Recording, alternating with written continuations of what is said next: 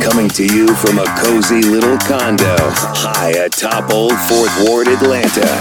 Welcome to the Ron Show on America One Radio. Here's your host, Ron Roberts. All right, happy hump day to you. Later in the show, our guest will be Dekalb County Commissioner Ted Tyré. Ted Tyré is one of the Super 6 commissioners for Dekalb County. He's going to talk Cop City because he is the person who represents that portion of Dekalb County. He was also invoked in the press conference, I believe, by CEO Michael Thurman. And so you would think that Ted Tyré was instrumental in securing this compromise agreement and getting this project moved forward. And Ted's all, wait a minute, hold up, I have questions. We'll let him ask those questions. We'll discuss more Cop City. I know some folks are kind of weary of hearing about this, but the fact that there's this much pushback should tell you something, especially on a project that is so widely unliked by voters in the city and DeKalb County citizens who live around this project. The Sierra Club of Georgia, by the way, released a statement. We will read that for you and share it with you as well. We did reach out to them to have them on the show and have been able to make that happen, but hopefully that will come to fruition soon. There's so much more to cover today, though. And again, I understand there may be a little listener fatigue when it comes to this story, but it's an important story nonetheless. We had some special elections to fill some state house seats yesterday, and one was, I guess, a bit of a surprise. David Ralston's widow, wife Cherie Ralston, ran for his seat in State House District 7, and in that special election, she fell less than 500 votes short of winning her husband's seat. She was challenged by Johnny Chastain. Johnny Chastain won with 4,556 votes to her 4,080 votes. So there will not be a Ralston in the State House for the first time in decades. Other state Senate and state House runoffs include the District 11 special election. That one overwhelmingly won by Sam Watson by more than 7,000 votes. Clearly a very red district. Kudos to Mary Weaver Anderson for making that run. State House District 119, there will be a runoff for this special election between Republicans Holt Persinger and Charlie Chase. They were two of six Republicans that ran for this seat versus one Democrat, Shelby Diamond Alexander. Bless your heart. Love it. Love it. She gave it a go, man. She decided she wanted to run for something, and she did. She got 382 votes, well shy of the 910 and 831 that Holt and Charlie both picked up. So there'll be a runoff from that special election. And in State House District 172, Charles Cannon ran unopposed for that seat, receiving all of the 3,428 votes in that special election. If you picked up this morning's Atlanta Journal-Constitution or logged on to read the Jolt, does it surprise you at all that your eyes were greeted with this headline? Marjorie Taylor Greene ignites furor at first House hearing. Yeah. Patricia Murphy, Greg Bluestein, Tia Mitchell, all reporting on this. During the House Oversight Committee's organizational meeting, Democrats complained about Republicans' decision to disband a subcommittee that had jurisdiction over civil rights, civil liberties, and criminal justice issues, according to the Jolt in today's AJC. Representative Jasmine Crockett from Texas cites the police custody death of Tyré Nichols as the type of case that justified the subcommittee existence. Marjorie, however, responded by calling Nichols' death tragic, and then, of course, compared the swift action to charge the Memphis officers, to fire them and then charge the Memphis officers for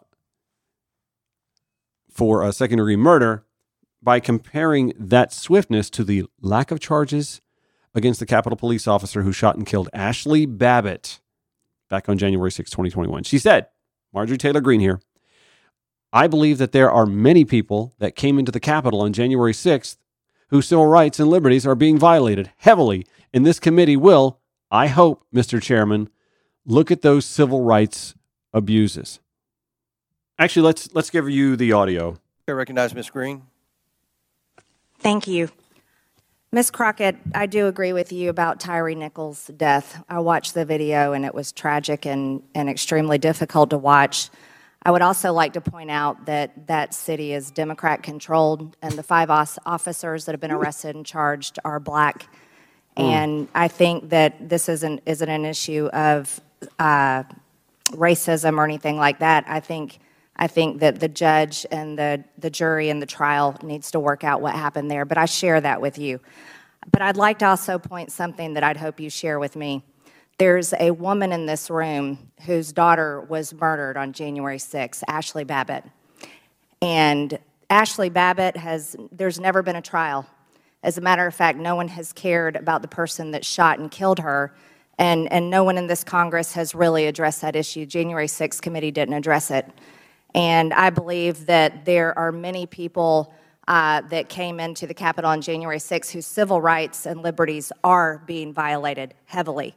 And this committee will, I hope, Mr. Chairman, look into those civil rights abuses because they're happening in a jail right here in this city.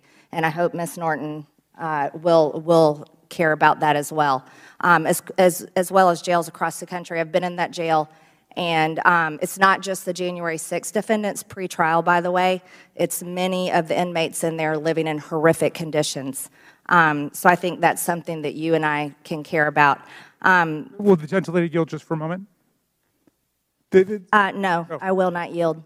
But I would like to say and point out that civil rights and liberties are important, but we have to make sure that we crack down on the two-tier justice system because that needs to end. I yield back the remainder of my time.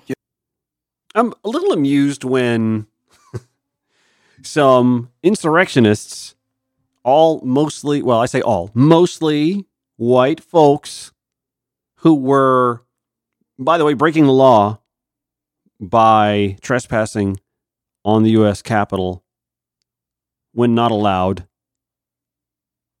were locked up. And suddenly, Marjorie Taylor Greene and her cult, I spell that with a Q, by the way, who haven't a care one about prison conditions, jail conditions, civil rights of those accused of crimes until now.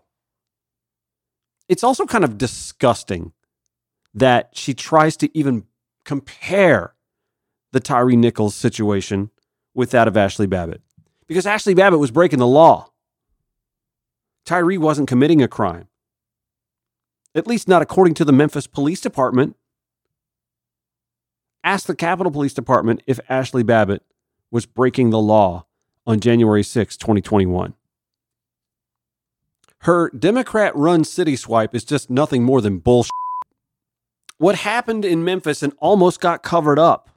I mean, the initial police reports don't speak nearly the same as what you and I witnessed in those videos Friday night when they were released. What came about in Memphis came about from a culture of cover-up, got your back, police unionization, very strong police union in this country, and the back the blue mentality.